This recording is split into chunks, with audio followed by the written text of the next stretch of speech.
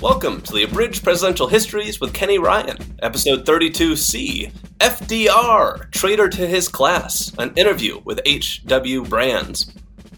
I'm excited to welcome H.W. Brands to the show today. H.W. is the Jack S. Blanton Senior Chair in History at the University of Texas at Austin. You may recognize his voice from numerous documentaries, including The Roosevelts by Ken Burns. He is also the author of some 30-plus books, holy smokes, including Traitor to His Class, The Privileged Life, and Radical Presidency of Franklin Delano Roosevelt, a Pulitzer Prize finalist.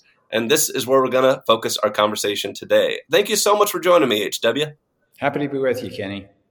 The first question I have to ask is, I myself am a former journalist, and I think I write fast, but you've written 30 books in 30 plus years, and every one of them that I've picked up has been an excellent read. How are you so productive? The secret of my success is that I'm a history teacher. And I've been teaching history for longer than I've been writing history. And I make a point, I insist on teaching introductory courses. So every year I have to cover the whole waterfront of American history from the colonial period to the present. And so when I'm deciding on what my next topic is going to be, I have already, over the previous years, been trying to explain it to myself and explain it to my students. When I decided to write about Franklin Roosevelt, I knew 85% of the Roosevelt story I was going to tell in my book. I simply had been learning about, talking about, teaching about Franklin Roosevelt for years. When I decided to focus in and write a book on Roosevelt, then I had to decide, okay, what areas of his life do I focus on? In particular, for me, in the way I write books, I try to immerse my readers in the times. I like to use the voices of the characters, in this case, Franklin Roosevelt, but also the people around him, Eleanor Roosevelt, people who worked with Roosevelt, people who were his political opponents. I try to find their voices. So that's what I go on the lookout for. But I've also been making books long enough to know that there's a lot of dead time for the writer between when I finished a manuscript, then it goes off to my publisher. My publisher works on it for a while. It can be 3 or 4 months, and then it comes back from a copy editor. Well, in the meantime, I've got that 3 months to be working on my next project. So I sort of figured out how these things fit together. And so I kind of overlap. They dovetail. And one last thing is the hardest book to write by far is the first book, because you don't know if you can do it. You don't know exactly what's involved. After you've been doing it for a while, you know how to put these things together. So it's what I do. I like to write. There are a lot of people who call themselves writers who like the idea of having written a book. Mm-hmm. But in many cases, they describe the writing process as painful. And I tell you, when I run across people like that, I sort of scratch my head. In fact, if they're only starting into the business, then I make so bold as to say, why don't you do something else? Right.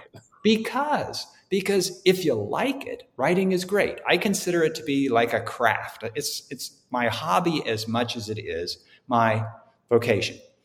And every day I'm looking for a reason to write. I'm not looking for excuses not to write, which is an occupational hazard. And one last thing that I deal in nonfiction. I don't have to make this stuff up. It's out there for me to find and then to formulate, to conceive, to organize, and put forward. I have friends who are novelists and screenwriters. They got to make this stuff up. Right. I cannot conceive how a writer of nonfiction can encounter writer's block. Because if you don't know what to write, it's out there, go find it. And then write it. If you have to make this stuff up, that's a different matter. Right. Thank you so much for that really in-depth explanation about the rhythm. And I got to say, I can tell when I read your stuff, it's like, this guy had fun writing it because I'm having fun reading it. So it comes through. And when I stop having fun, I'm going to stop writing. There you go. Great mantra. Okay, so let's hone in. Let's start to zoom in on the topic of the hour, Franklin Roosevelt. You make the argument, it's right there in your title, that he's a traitor to his class. So let's start by discussing his class. Where in the American pecking order was Franklin Roosevelt born into? Well, first I have to ask you, because I poll the audiences that I speak to on this subject. Yeah. If you saw that there's a book with the title Traitor to His Class, and you knew it was about Franklin Roosevelt, would you think that the book is going to be favorable toward Roosevelt or unfavorable toward Roosevelt? I would not make an assumption either way. It kind of depends on if I consider that a good or a bad thing. If I'm someone who says, okay, if you're mean to the upper class, then I'm going to be like, this is an unfavorable book about Roosevelt. But Precisely. If I'm the underdog, yeah. I mean, that's kind of the point here. I do want to leave my readers, my potential readers, sort of wondering what's going on here, because traitor is a very negative label. Right. And in any society, there's nothing worse than a traitor. Right. But on the other hand, if you're talking about traitor to your country, but traitor to your class, well, maybe you should be a traitor to your class if your class is doing something wrong. I should point out that I didn't invent that title. That was the label that was stuck on Roosevelt during his time in office. And so he was described as a traitor to his class. And you ask, so what class was he from? Well, he was from wealthy folks. His great-great-grandfather was Dutch, and the family had made a pretty good fortune over time. So Franklin Roosevelt was in the position of knowing when he was a teenager, when he was in college, he never would have to work for a living if he didn't want to, which for some people, that is an opportunity. It means you can choose what you want to do rather than being constrained by what you need to do to make money. On the other hand, for some people, it can lead to never being able to decide anything. Right. In Franklin Roosevelt's case, though, as I say, he was the second son of his father, James Roosevelt. There was a much older child, brother, and he was the only child of his mother. So his mother, Sarah Delano Roosevelt, was Franklin Roosevelt's mother and his father's second wife. His previous wife had died. So this meant that Roosevelt was really sort of he was favored by the wealth of his father and favored and perhaps limited, constrained by the excessive attention of his mother. She was sort of in his life, in his face from the time he was young. Now Roosevelt, I felt a filial attachment to his mother, and he felt that he owed his mother and his father something. And I should add that it's hard to know how personalities are developed. And I'm a biographer as well as a historian. And, we deal in personalities. And I've never come up with any sort of easy way of telling, why this person is this kind of personality, this person is another kind of personality. But I would say that Roosevelt had many of the characteristics of the only child. Now, he wasn't. He was the only child of his mother, who was the parent that most mattered. And so he wasn't overtly rebellious. He didn't have to rebel against anything. But on the other hand, he had enough of a mind of his own that he would chart his own path, except that he would do it in a way that didn't excessively offend his mother. And this is going to shape his life. But for example, he did not go to school. He had tutors. He traveled back and forth across the Atlantic. By the time he was 15 years old, he'd been to Europe 8 times. Wow. And he developed that kind of sort of mid-Atlantic, transatlantic accent that you hear with actors like Lauren Bacall, people like this. And where did it come from? Because it certainly doesn't sound like New York, at least not the New York of ordinary New Yorkers. Yeah. But there's a little bit of an English angle to it. And so, it was the way the wealthy taught their kids to speak. And when I say the wealthy taught their kids to speak, typically it was the governesses and the tutors taught their kids to speak. So Roosevelt was born into this world, into this class where, the sports he played were golf, yachting, things like this. He moved in the best, that is, what shall I say, the most full of themselves social circles of New York and Boston. And the world was his sort of almost for the asking. Well, I say that because that aristocratic privilege has never gotten you as much in America as it did in England. And so we don't have titled nobility. Right. And just because you're born rich doesn't mean that other people are going to take you seriously. And so Roosevelt did have an example of what to do with himself from his fifth cousin once removed, Theodore Roosevelt. Now, Roosevelt is one of those rare examples of somebody who becomes president who had a role model within the family. And you can count them easily on one hand. And so John Quincy Adams could see what being president was like by observing his father, John Adams. I don't know how much Benjamin Harrison hung out with his grandfather, William Henry Harrison. There wasn't much time to hang out. 1 month. His grandfather was only president for a month. Yeah.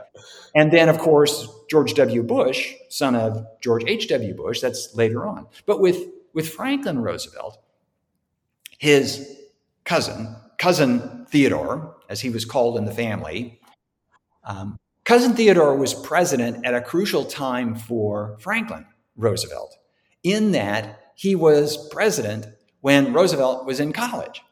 And so Roosevelt got to hang out at the White House and see what it was like to be president.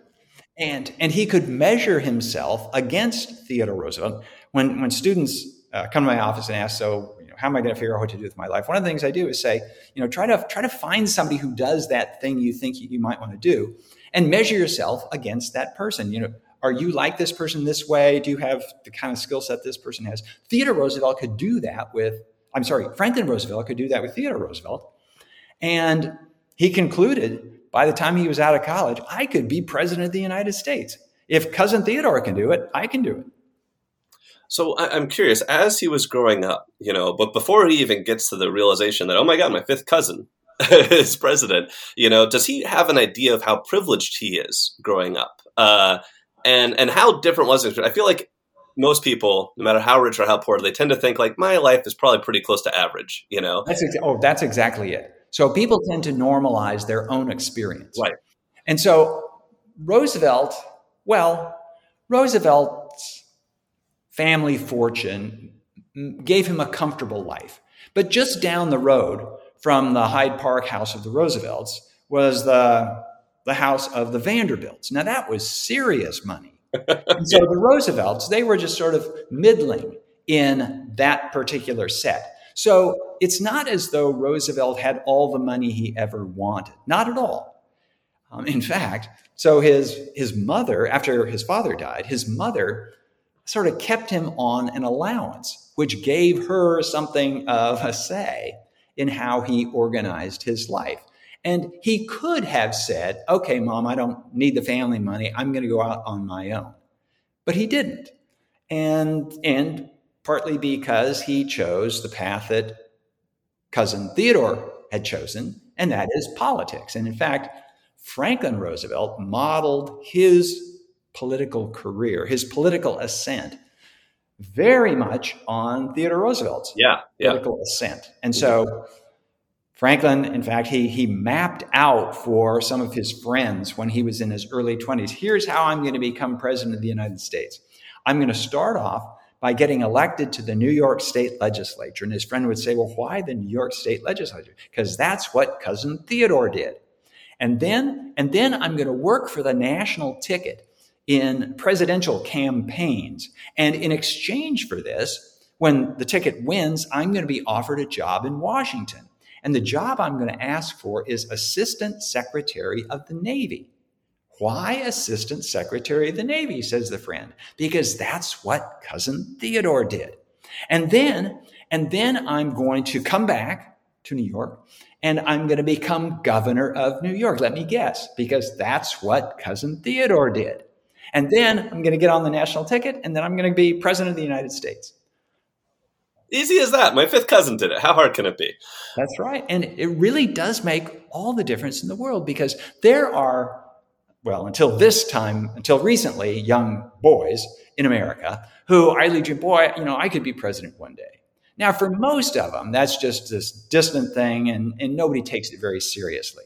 But if you get close enough to see what being president actually involves, and what kind of talents, what kind of temperament it has.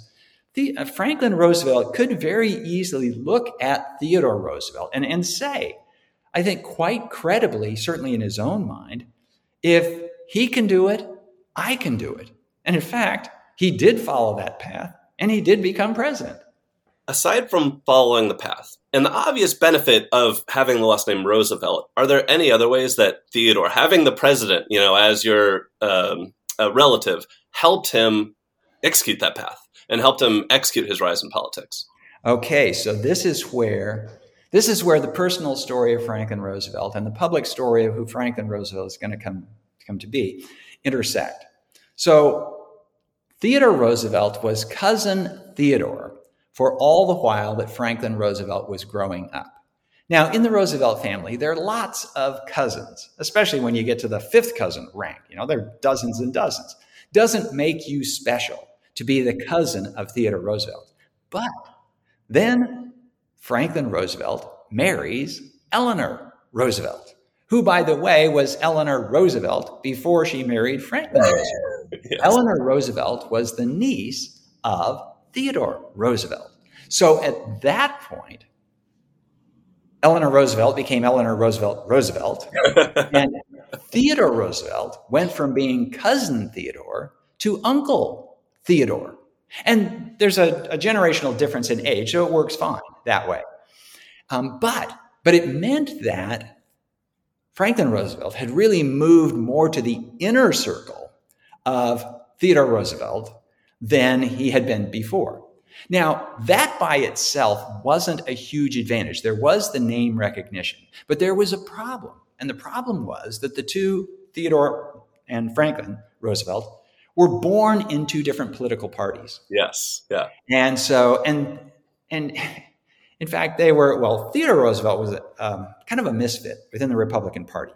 He was a legacy Republican. His father was a staunch Unionist during the Civil War, and therefore a fan of Abraham Lincoln, at a time when New York City, even during the Civil War and after, was strongly Democratic. This is the New York City of Tammany Hall. And there was a strong undercurrent of corruption involved as well.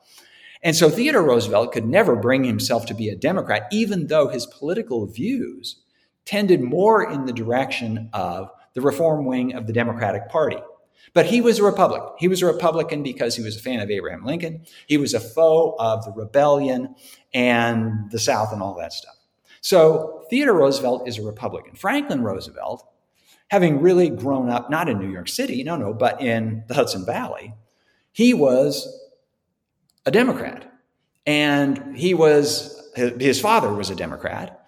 And he didn't carry the baggage he came along 25 years later than Theodore Roosevelt. So there wasn't the baggage of the Civil War and Reconstruction and all of this. And Franklin Roosevelt, in any event, wasn't quite so historically attuned as Theodore. So anyway, they're in different parties. And partly for that reason, they never could get that close. Now, the fact that they were of a different generation, there was that.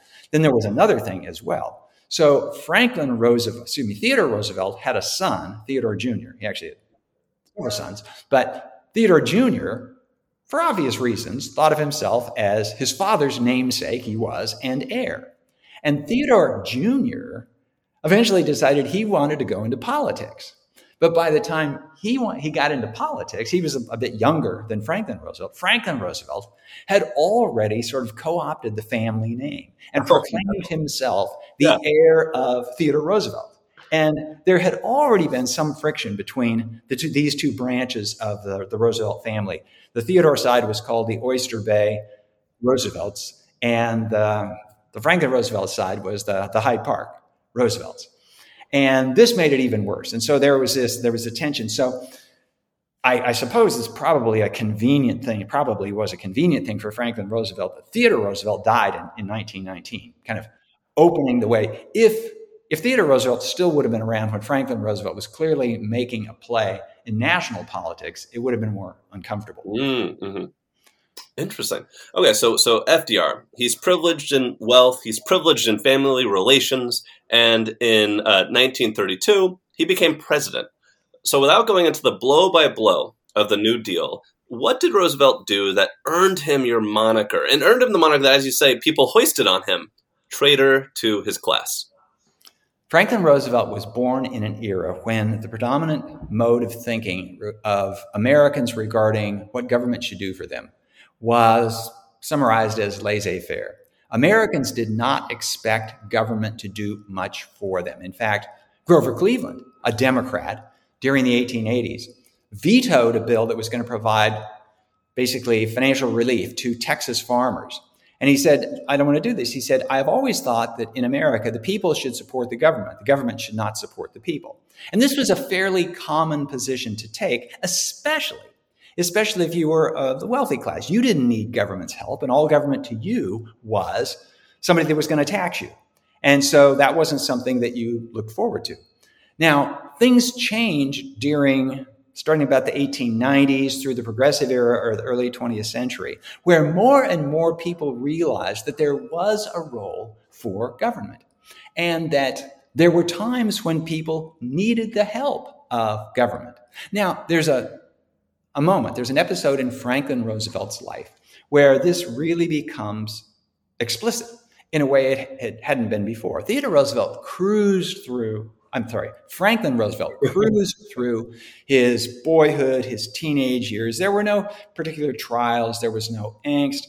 Life was handed to him on a silver platter. He was talented. He was well-spoken. He was charming. He was handsome. He seemed to have a kind of personality that conduced to success in politics. If there was any complaint against Franklin Roosevelt, it was that things came too easily to him. And then there was the great personal trial of his life in 1921. After having been the vice presidential nominee of his party in 1920, he was stricken with polio. Now, as an adult, at the age of 39, polio was very common in those days when it was called infantile paralysis. And most people were exposed to the polio virus when they were young. And some kids had no symptoms at all. Some had fairly mild symptoms. Most got over it. If you were not exposed when you were young, however, if your first exposure was as an adult, then the disease could be devastating, and as it was for Franklin Roosevelt. He went to bed one evening in the summer of 1921 feeling kind of tired, and his arms were heavy, and he woke up the next morning. He could not move anything below his neck. Now, he gradually regained the use of his arms and shoulders, but he never really did regain the use of his legs. And so Franklin Roosevelt came to understand in a very personal way that bad things can happen to people through no fault of their own. And this was critical to Roosevelt's sympathies for Americans during the Great Depression. He ran in 1932 against Herbert Hoover. Herbert Hoover was an orphan. He made his way in the world. He became a millionaire by his own efforts. He was one for whom the individualistic ethos had worked really well. And it was very tempting for Herbert Hoover and other self-made individuals like this to think that if people aren't successful, there's something wrong with them, or at the very least, that nothing is going to be gained by helping them out. In fact, their individualistic temperament will be diminished by that. Franklin Roosevelt, on the other hand, understood, no, bad things can happen to people. And in fact, that was the essence of the Depression for most Americans. People who had saved their whole lives, saved up so they wouldn't be destitute in their old age, and had resisted the temptation to play the stock market during the 1920s when stock prices were going up and people seemed to be making millions. No, that's too risky, because they knew that share prices could go down as well as up. No, the thrifty, the safe mode was to just put your money in a bank and just save it for that rainy day. But then, come the Great Depression, the banks collapsed. And so millions of people lost their life savings. Millions of people lost their jobs. Millions of people lost their homes. It wasn't their fault. It was the fault of, collective decisions of lots of people. They really could use some help. And Franklin Roosevelt, at this point, this is where he diverged from most of the people in his class. Most of the people in his class said, no, everybody's got to tighten their belt. government's got to tighten its belt.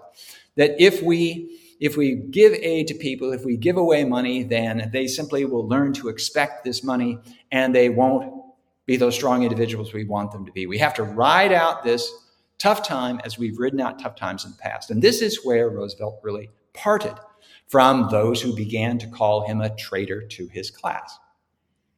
And what was he doing that earned that? Is it the New Deal policies? Is it the way he talked? Is it the way he carried it? What was he doing that really got them to start throwing that label at him? At a substantive level, it was the policies of the New Deal that provided aid to individuals, that provided relief payments. So people who were unemployed, they could get money from the government, that provided government jobs to people, that provided government support to farmers under the programs of the New Deal, they got paid not to produce crops. It seemed paradoxical, even to many of the farmers themselves, but it was necessary to reduce the overproduction that had caused prices to plummet. The essence of it was Franklin Roosevelt took the position that in hard times, government should come to the aid of Americans in suffering, and that Americans had a right to expect government to do that. Now, that made it different from previous forms of support for the poor, which were typically private charities. Now, a charity is not something that anybody can claim a right to. And the revolutionary aspect of the New Deal was that Roosevelt was saying, you Americans, we Americans, you have a right to this. We are a wealthy country, and in a democracy, we're all in this together. And so changing this mindset to, wait, it was one thing for rich folks back in the 1870s to give money to support the poor. Then it was entirely within their control. What they didn't like about the New Deal was that these programs of relief for the poor, it wasn't in their control anymore. They weren't calling the shots because they were being taxed to do this. And they realized that, oh, wait a minute, in a democracy, wealth doesn't call the shots. The votes of the people call the shots. And that was the part that really got many of them. And there was a sense on the part of some of them that they really had been betrayed. They would have expected something like this from, say, William Jennings Bryan, right? An ordinary person, but one of their own. He had gone to Harvard. He played golf at their golf clubs. He went yachting with their kids. Why is he doing this? And he did it in a way that made clear that he felt a greater affinity for the great unwashed classes in America than for the members of his own country club. And so I'm curious, you make the point that he really developed this empathy from polio, and that was instrumental in the response he had in the 30s. If you look back to, say, 1910, Roosevelt, when he was running for his first congressional seat, was he progressive yet, or does this really totally transform the guy? Oh, he was progressive. So among the Democrats, he was on the progressive end of the Democratic scale. And I can't say that without the polio, he wouldn't have developed this kind of empathy. It's quite possible it was there and the polio triggered it. I'll add another aspect to this. And as much as polio increased Franklin Roosevelt's ability to empathize, the fact that he had polio allowed voters to identify with him in a way they had not before. He was this, before the polio, he was basically this rich playboy. Right. So, but after this, they saw, okay, this man had suffered. Now, it's interesting how Roosevelt and his family and those around him dealt with the issue of his illness. At first, when he first came down with polio, Roosevelt and his wife Eleanor and the folks around them said, okay, we got to hush this up. We can't let word get out because this is probably a death sentence to his political career. Nobody knew anybody who was what we would call disabled, what they called crippled, who succeeded in public life. They didn't know crippled lawyers. They didn't know disabled judges. They certainly didn't know any presidents of the United States who could not stand on their own 2 feet. And so at first they tried to hush it up, but it became clear that they couldn't. Roosevelt was in the public view already. And when it became known he had this disease, then hundreds, thousands of people wrote letters of sympathy to him. Now, if he had not come down this, nobody would have sent a sympathy card to Franklin Roosevelt. He didn't need sympathy, Right. but now he did. And so people could realize that this guy knows suffering the way we do. He's one of us, even though he was born with a silver spoon in his mouth. And Roosevelt was really, first of all, Roosevelt sincerely felt that. He spent a lot of time in Warm Springs, Georgia, trying to rehabilitate. And he got to know the people. This is a poor part of Georgia. These are poor farmers in Georgia. And he got to know what their lives were like. He knew what a dozen eggs cost and how much a gallon of milk sold for and how much they had to pay for a plow and this sort of thing. And he was exposed to their lives in a way he never would have been. And he was somebody who was educatable. You could see that, hey, this is their lives. This is what they need. And I'll add that Franklin Roosevelt was ambitious. He wanted to be president of the United States. He wanted to matter. And this isn't exclusive and this doesn't contradict the empathy that he felt, but he did understand that if I'm going to be a good president, I need to understand what the lives of people are like. It was also the timing actually for Franklin Roosevelt was really handy. If Roosevelt had not come down with polio, he quite possibly would have received the Democratic nomination for president in 1924 or maybe 1928. Yeah. And he would have lost. Because those were Republican years. The Republican Party was doing well. The country was doing well under the Republicans. And he lost as the vice presidential nominee in 1920, but nobody blames the VP candidate for losing. So he came out of that untarnished. If not for having to retire from politics for a while, he might very well have gotten the Democratic nomination in the 20s and lost and been considered sort of damaged political goods on that account. No. So he stayed out of the 1924 round. In 1928, he was talked into running for governor of New York. Now, that turned out to be a really good opportunity because, of course, the Depression began in New York. The Wall Street's in New York. And so he had to deal with this. But he could do it in the context of one state, albeit the most populous state in the Union at that time. But still, he could try out his ideas on how to deal with the Depression in New York. And various people, Louis Brandeis and others, have talked about the states as the laboratories of democracy. And Roosevelt's approach to dealing with depression was very experimental. We're going to try this. And if it works, we'll proceed. If it doesn't, we'll try something else. He understood various explanations and theories about it, but he was not wedded to any of them. It was a matter of what do we need to do? What works, we'll try it, and we'll try something else if that doesn't work.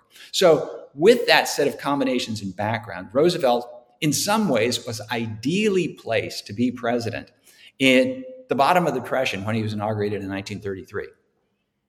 So you also call his presidency, which we're about to hit, he's inaugurated. You call his presidency radical. And the word radical can sound very scary to some. So I'm wondering if you might mind elaborating on what you mean by radical and what made Roosevelt's presidency a radical. Yes. Yeah. So here I use radical in the sense of really going to the root of what politics is all about, what government is for. And again, the prevailing ethos before Roosevelt and before the New Deal was that people should look to themselves and to the private sector for solutions to major social problems. The progressives of the first decade and a half of the 20th century put something of a dent in that. But still, the old ideas that we look to ourselves, there's a cycle to the business world. Sometimes it goes up, sometimes it goes down. But when it goes down, we just tighten our belts, we ride it out, and we carry on. Roosevelt came in and he really overturned that expectation that government is not subservient to the private sector, or as he might have put it, capitalism is not subservient to democracy. Democracy is not subservient to capitalism. If anything, it should be the other way around. And in fact, capitalism, the capitalists, the folks who were in favor of the laissez-faire private market and all this, until this point, had largely said government ought to stay out of our way. But capitalism, American capitalism, was on life support when Roosevelt became president. Roosevelt bailed out the banking industry. Roosevelt could have, almost with the snap of his fingers, nationalized the banking industry. There was enough support for that and say, okay, the government's simply going to run the banks. He didn't. Now, Roosevelt was in that strange position of saving capitalism from itself, but getting no gratitude from the capitalists at all. Yeah. So a lot of American capitalists, starting with American bankers, would have been destitute had not Roosevelt taken the steps that he did. But were any of them in a position to say, thank you, Mr. President, thank you, Mr. Roosevelt? Not at all. And he knew that he wasn't going to get any gratitude from them. And indeed, when he ran for re-election in 1936, there were people who were criticizing him as a radical, as a communist, as someone who was undermining the very basis of American politics. And he demonized them. In fact, he said, I welcome their opposition. He called them economic royalists. And, ever since the American Revolution, to be called a royalist in American politics is not a good thing. But Roosevelt took them on because Roosevelt understood, in a way that every successful president understands, the path to success in politics, in democratic politics, is not to unite the people. It's to divide the people. Just make sure that you've got the bigger portion of the people after then divided. If you insist on uniting the people, well, that sometimes happens during wartime when you have a common foreign enemy. But on domestic affairs, there's always this division. And Roosevelt, especially once the conservatives started calling him this socialist and this traitor to his class, he loved that. Because then he could say, no, I'm the defender of the ordinary people of America against these economic royalists. And their very criticism basically played into his strategy and made him all the more popular among the ordinary folks of America, which is actually very interesting because the main goal of the New Deal was to alleviate the Depression, to put the economy back on track and get things going toward prosperity once again. It failed in that regard. At the end of the 1930s, after 7 years of Roosevelt's presidency, the economy was still as dicey almost as it had been in 1933. But what had changed was a feeling on the part of ordinary Americans that government cared about them, that government was trying to help them. And that made all the difference in the world. Roosevelt revived hope. He didn't revive the economy, but he revived hope. And the measure of his success in doing this was the overwhelming re-election victory he won in 1936. And I'd love to dive deeper into that reaction, the national reaction to FDR's progressive programs. When he's passing these work programs, Social Security, unemployment insurance, are these as simple and straightforward as the masses loved them, the wealthy hated them, or was there anything more nuanced than that going on? Well, it was much more nuanced than that. There were very many people, even among the unemployed, who were quite resistant to the idea that they were going to take a government handout, which is one of the reasons that Roosevelt emphasized government jobs rather than simply government handouts. There was relief payments where people simply got paid, but there were also government jobs. And Roosevelt understood it was much more important for somebody to get a job than simply to get a check. This is why Roosevelt put such emphasis on one of his institutions called the Civilian Conservation Corps, the CCC, that aimed at young men just entering the labor market. And these were young men who didn't have any prospects of jobs in the private sector because those jobs had dried up, and so young people weren't being hired. And he understood that if these young guys spend 4, 5, 6, 8 years when they should be working, not working, they're going to develop all sorts of bad habits. And so let's get them to work. And he realized that for many of them, discipline would be necessary. So the CCC was modeled on the military. And they wore military-like uniforms, and they lived in military-like barracks. And half of their money, half their paychecks went home, and they could keep the other part. And so it was crucial to Roosevelt's understanding that we have to get the economy moving again, but until it does, we have to make sure we don't lose a generation of people who lose faith in the American economy and America itself. What is the legacy of the Roosevelt administration? How was the presidency, the progressive movement, the conservative movement, how are these things changed by what he accomplished and just his longevity in the office?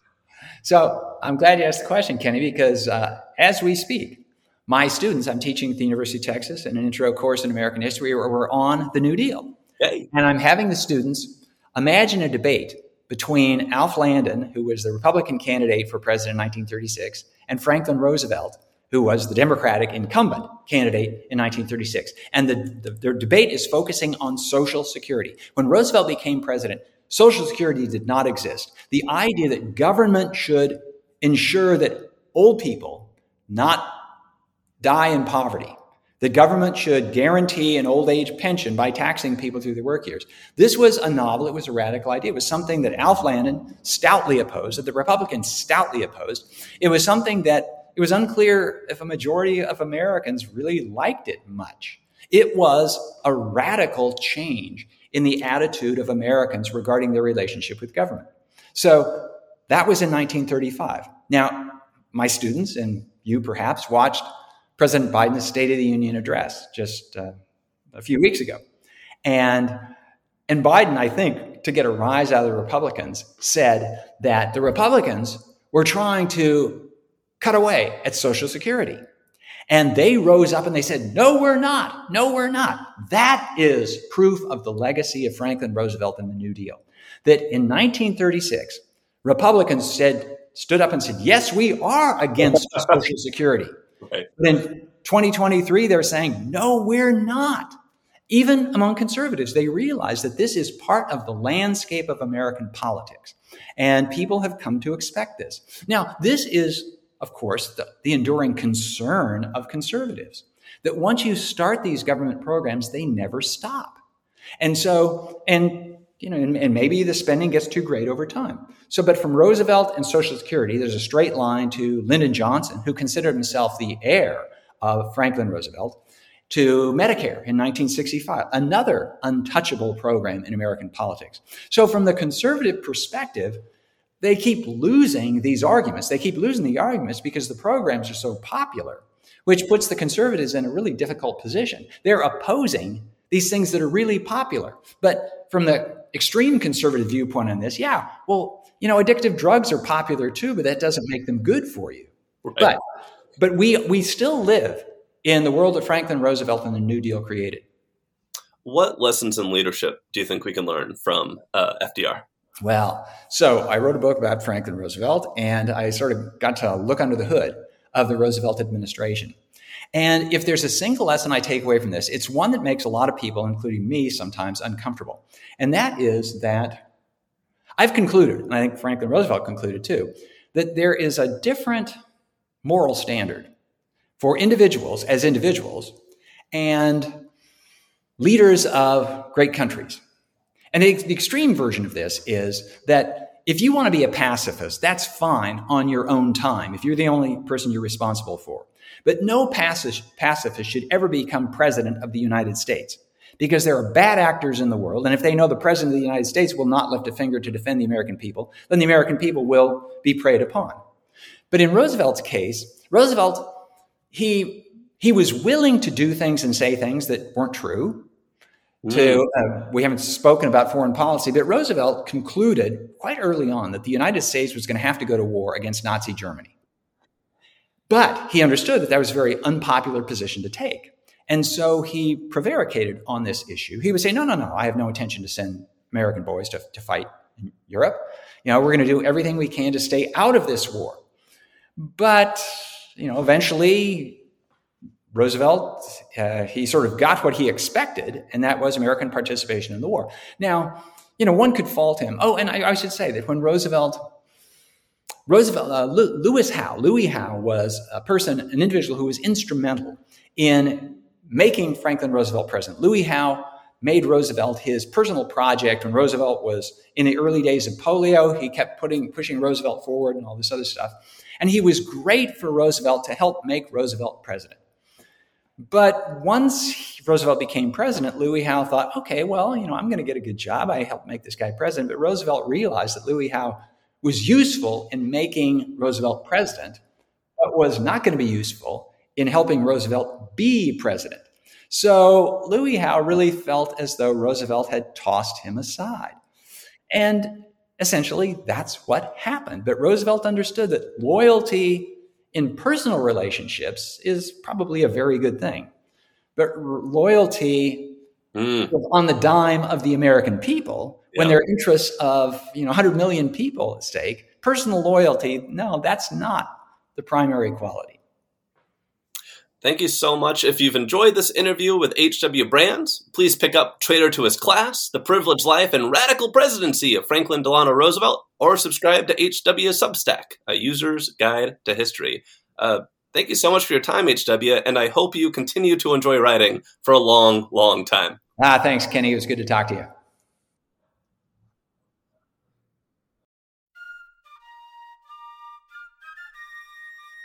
Thank you for listening to today's episode of Abridged Presidential Histories. If you enjoyed it, please subscribe, tell your friends and family about the show, bug them to listen until they no longer know nothing about the Know Nothing Party, and then write a 5-star review on Apple Podcasts. You can also follow the show on Twitter at APH Podcast and on Substack, Abridged Presidential Newsletter. If you'd like to support the show, you can look it up on Patreon or go directly to www.patreon.com/abridgedpresidentialhistories. It helps me buy books and pay to host the show, and thank you everyone who has contributed so far. The music in today's podcast is a public domain recording of the United States Army Old Guard Fife and Drum Corps. In our next episode, I will host a fireside chat with presidential historian and friend of the show, Harold Holzer, about FDR's mastery of radio, the press, and persuasion. That's coming up next time on Abridged Presidential Histories.